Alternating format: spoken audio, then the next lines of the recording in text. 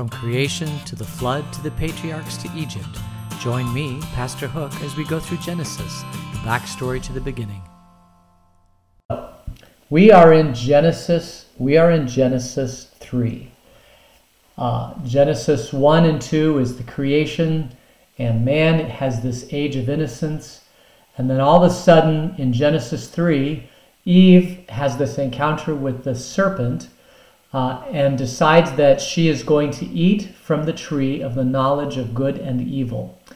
And then God punishes mankind for doing this, and they have this encounter with God where they're afraid of God.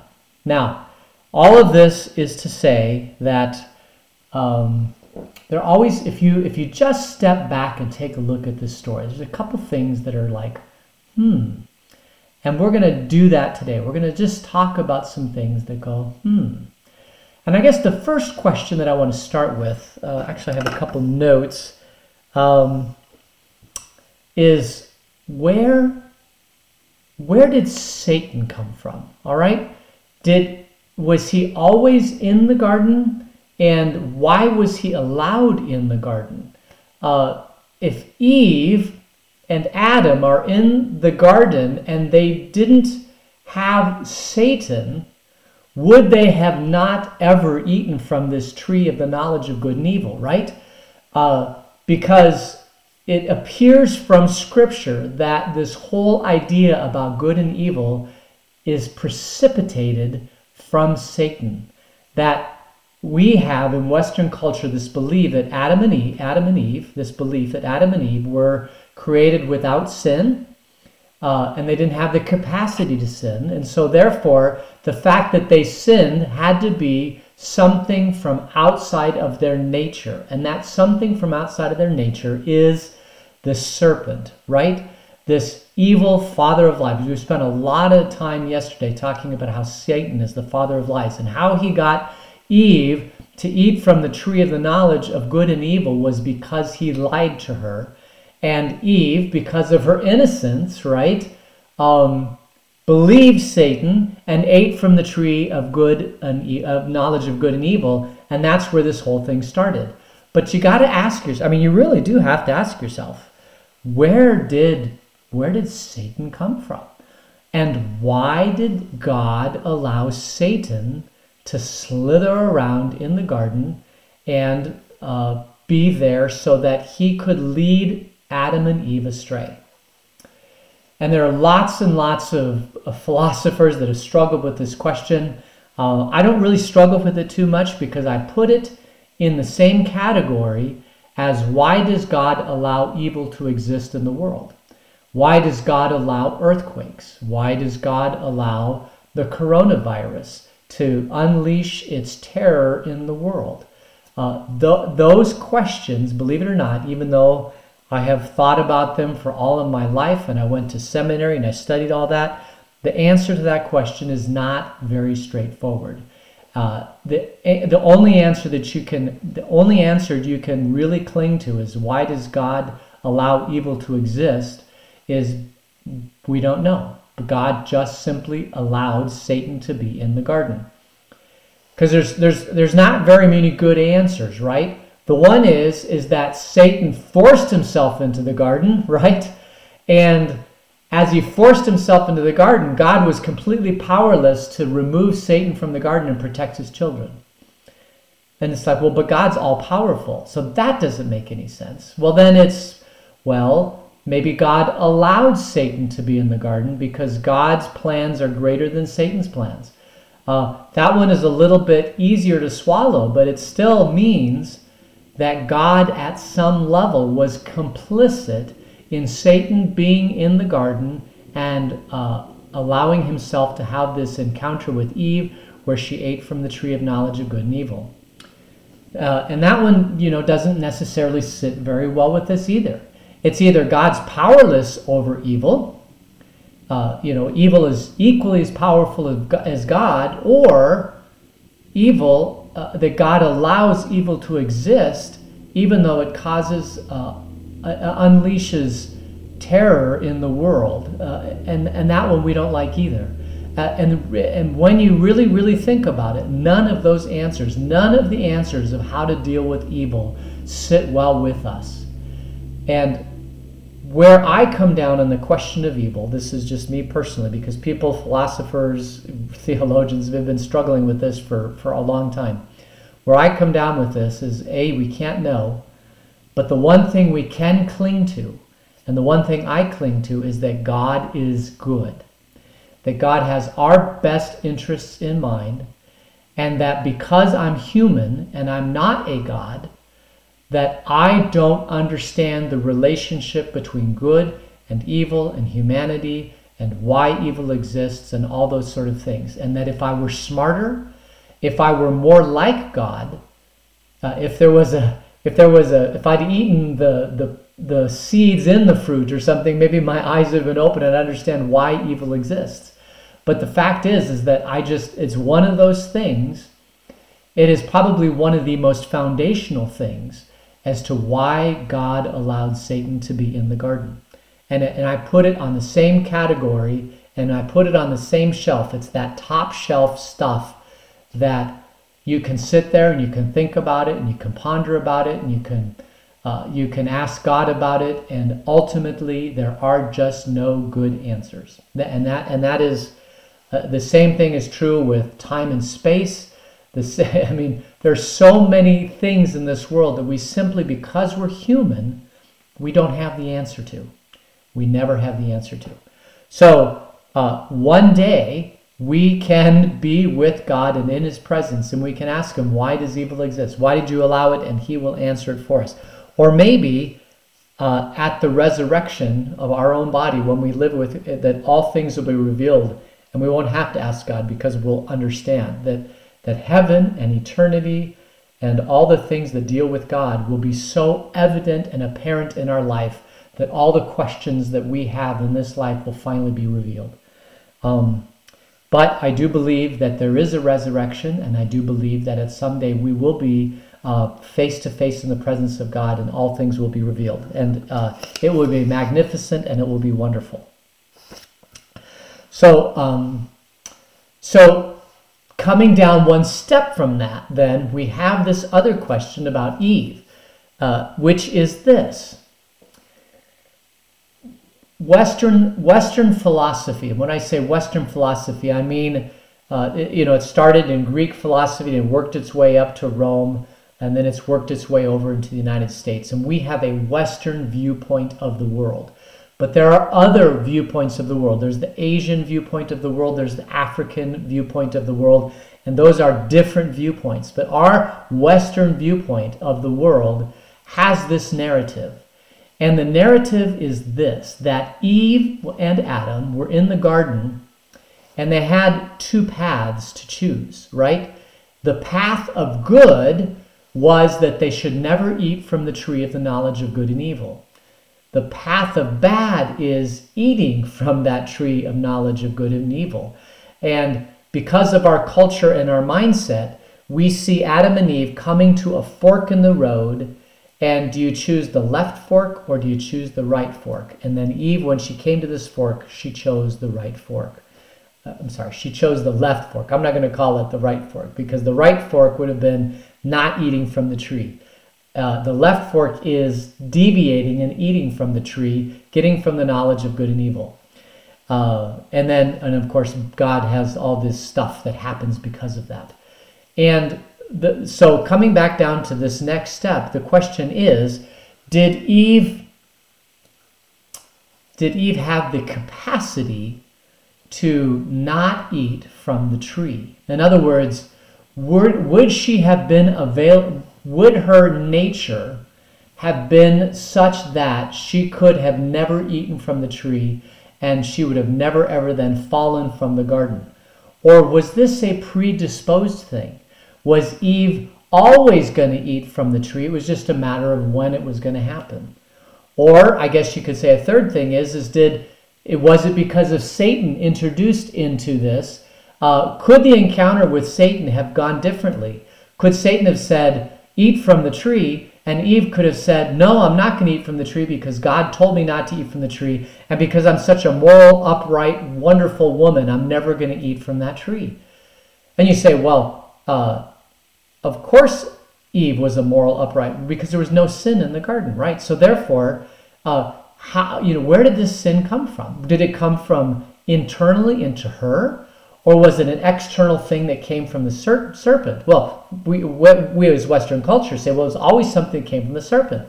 But then you have to ask yourself, well, then why didn't Eve, who was perfectly without sin, why didn't she use that perfectness in her body to resist Satan to not eat from the tree, right?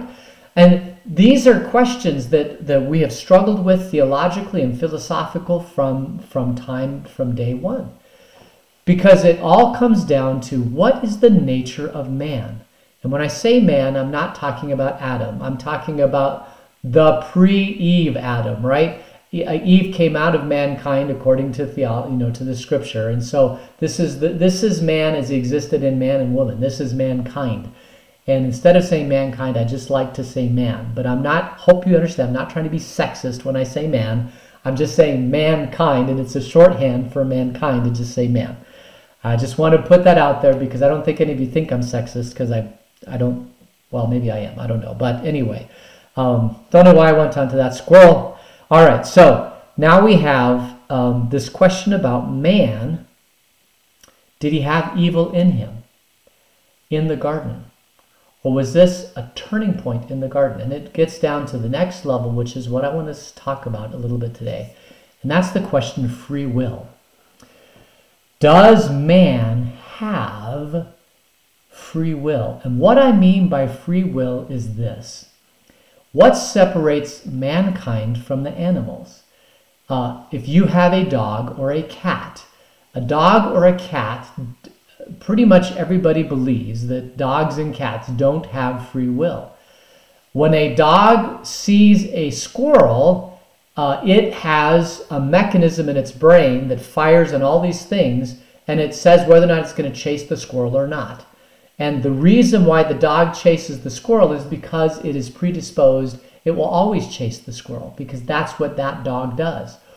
But we know that we can train a dog so that it doesn't chase the squirrel. And the way that we do that is that we train the dog that if it starts to chase the squirrel, we give it some sort of external evidence, an external stimulus to prevent it from chasing the squirrel. That external stimulus might be we whip the dog, or we deny the dog food, or we yell at the dog, or whatever it is. We condition the dog so that it doesn't chase the squirrel. And we can actually do this because we are more powerful, more intellectually alert than the dog. We can stop the dog from chasing the squirrel. And actually, humankind is very, very good at training animals, because animals, as near as we can tell, animals don't have free will. They will always respond to the stimulus based upon how they have lived in their previous, how they've been programmed. And we, as humans, can change the programming of an animal. We can change the programming of a dog. But we can get that dog to the point where it will always follow its program, because dogs don't have free will. And if you really deep dive into the issue of free will, as Karl Barth said, he was a theologian from the early 19th century. Karl Barth said that in order to have free will, you have to have morality. The two go hand in hand. You can't have free will unless you have a morality by which to judge free will. Because if you don't have morality, then we as humans are always following our impulses based upon the programming that we have. And therefore, we don't have free will. Now, that may seem crazy to you, but if you get down into what the human brain is, it is basically just a computer, right? We have inputs, we have outputs, and we follow those inputs and outputs based upon our previous history and our previous, everything that we've experienced up to that point. And so when you are a child in the age of innocence, your parents are programming into you the way that they want you to live, almost like a human programs a dog. And then once that is programmed, we kind of set on that path for the rest of our life. And do we really have free will? And man, that is a fascinating question. Do we as humans have the ability, did God give us the ability to follow our path aside from the instincts that we have from the path that we've led up to this point? And I will just tell you right now that that is a debate that mankind has had since the history of debates. And we as people in the kingdom of God, because of this creation story, and we see that God told them there's two paths, and you got to choose the better path, and Eve didn't choose the better path, and so that unleashed into us a world of sin, that obviously humans do have free will, and that we have an objective standard of morality, which we call the revelation from God, and we can either follow that objective standard of morality, or we can not follow that objective standard for morality. For us, we believe that there is free will.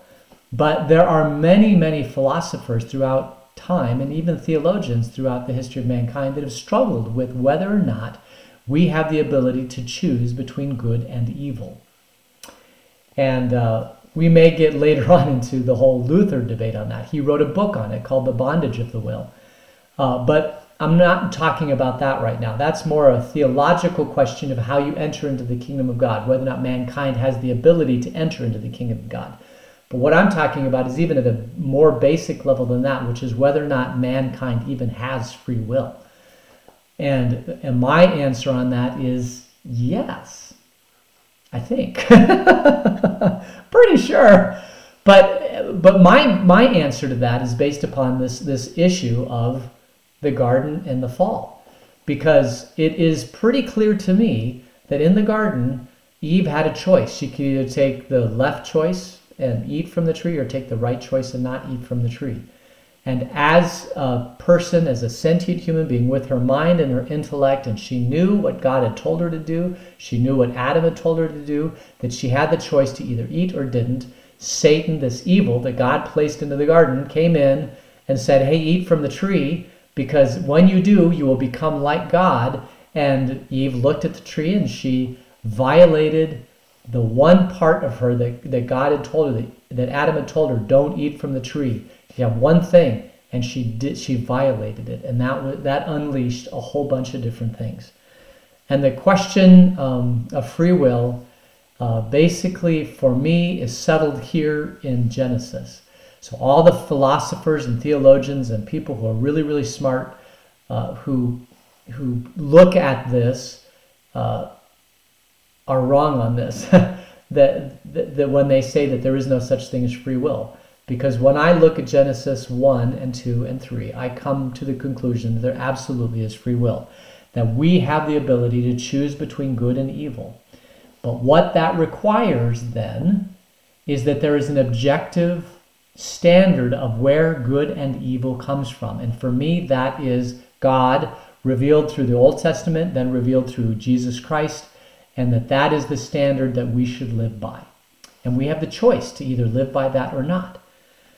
Because the reverse of that, the reason why philosophers and theologians and people have the reverse of that is because they believe, a lot of people believe that the standard objective for good and evil is basically when we as a society set the standard.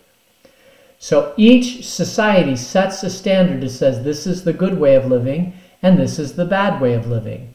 And it isn't done by any higher power or any revelation from God or anything like that. It's when a group of people come together and they look at how they're going to live their life together as a community, and they say, these are the things that we want to do, and to say these are the things that are the standard for how we should live. We call those mores, M-O-R-E-S, mores. And we as a society collectively decide what those mores are, and we expect everybody in the society to live by those laws. But those mores can change over time because the society evolves, different understandings come about. And so basically then, society lives by whatever the grander view of society is. And so if you live in the United States today, you will find that the mores, the standards of society have changed dramatically, oh my goodness, over the last, they're always evolving, right? But it seems like in my lifetime that the standard of society has changed so dramatically over the last, in my lifetime, that it is almost shocking. People who look at how often these mores and standards change in society will tell you that the last 50 years of American society, of Western culture, has changed so dramatically that it almost seems like we're unhinged to any sort of solid backbone of what morality is. And so for those of us who believe very strongly that our morality comes from God, and that his objective standard for morality exists in the Old Testament, the New Testament, and the person of Jesus Christ, that's the standard of morality that we should live by, when Western culture dramatically shifts from that, it is very, very challenging and difficult for us, because we cling to, rightly so, what we believe is our standard objective morality. But the society today has seemed to go in a completely different direction, almost to the point where there is no standard objective of morality, and we can do whatever we want. And the reason why we can do whatever we want all goes back to this whole thing of free will. Because if you look at nature, if you look at how nature exists, basically the animals are just following their programming, right? The lion sees the gazelle. The gazelle looks like it's good for food. The lion chases after the gazelle. It does this horrible thing of ripping that animal apart and eating it, but that's okay, because that's the animal kingdom. We're not in the animal kingdom. We have a higher standard that we're called to, which is living by the standard of God. But if you don't believe that there's an objective morality, if you believe that there's no free will, then it is perfectly acceptable to violate any standard, to basically do self-preservation in your life. Now, yeah, you don't want to kill other people, because we live in society, and society has to have objective standards to live. You have to have some mores to be able to live in relationship to each other, right? And so we don't want to kill other people and all that sort of thing. But it's not inviolable. It is not something set in stone that has a purpose and a calling from God. Because if there is no objective standard of morality, then what is to prevent somebody to saying, well, it's okay if I kill somebody if I can get away with it. It's okay if I kill somebody if they really deserve to be killed. It's okay if I kill somebody because I'm a very intelligent person, and if people would just follow me and do what I'm thinking and believing, how I think the world should go, then the world will be a better place. I mean, that's the backstory to every James Bond movie, right? You've got these not dictators, but these very powerful, wealthy people that have a lot of money and a lot of control over the world, and they see that if the world would just go in their direction, the world would be a better place. And so what we're going to do is we're going to just destroy half the world so we can get my way of thinking going. And that's basically what Hitler did, right? Hitler believed so much that he saw a vision for what the world should be in the future.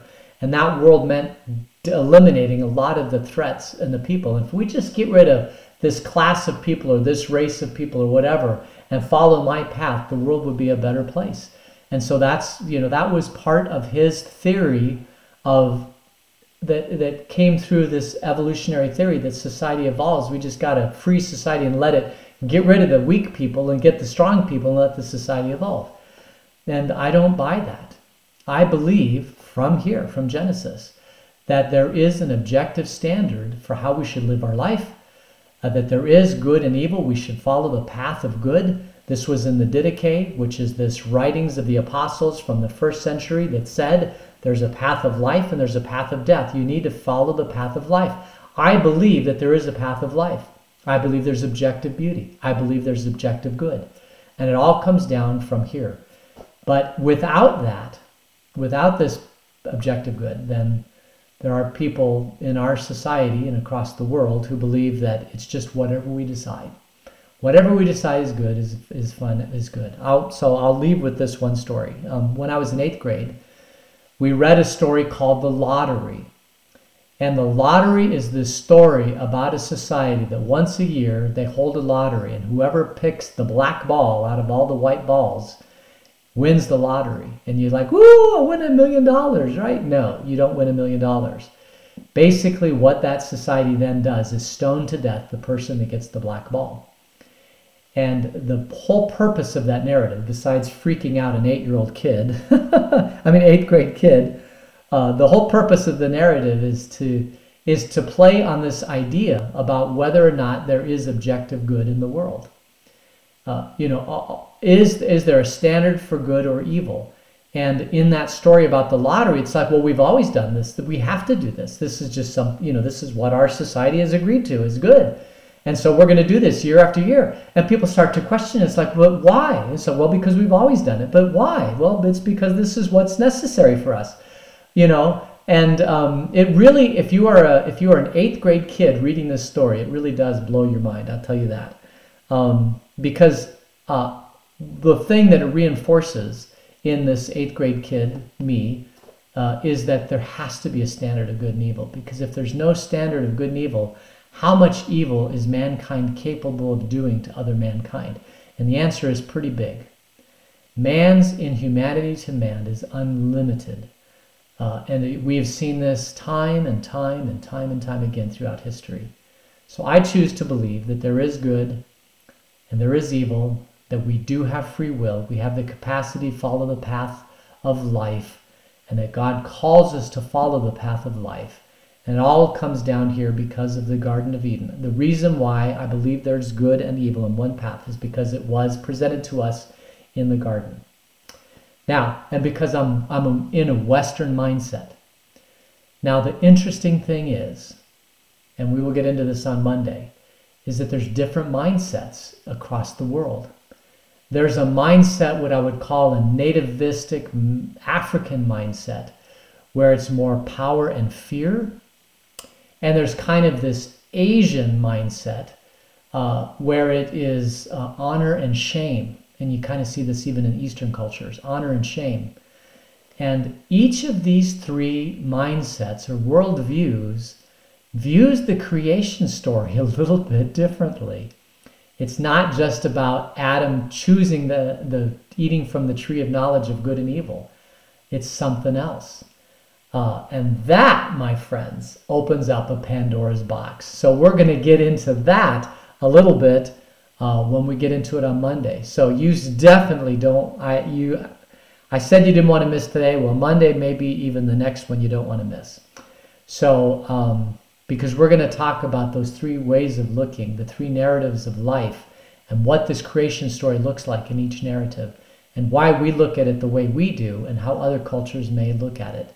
And then hopefully by Tuesday, I can wrap all of this up and give you a foundation and a basis moving forward as to what the creation story means for us in our life. So I'm sorry that this is kind of a little bit intellectual. We probably won't delve into this too much going forward. But you can't look at the creation and the fall without asking these questions. At least I can't. And so that's why we're spending a little bit of time. And we've got the whole summer in front of us to look at Genesis. We have the whole year in front of us to look at Genesis. So we are going to do that. So as we gather together, as we close today, why don't you join me in prayer? Dear God, thank you for life. Thank you for being good. We believe that you are good because we know that you created us good. You said in Genesis that you created us very good. And we cling to that, Lord. There are a lot of questions that we have looking at this, but one thing that we know for sure is that you love us and you care for us, and that you have a standard for us. Watch over us this weekend, this long weekend, and keep us safe and bring us back again together on Monday. In Jesus' name we pray.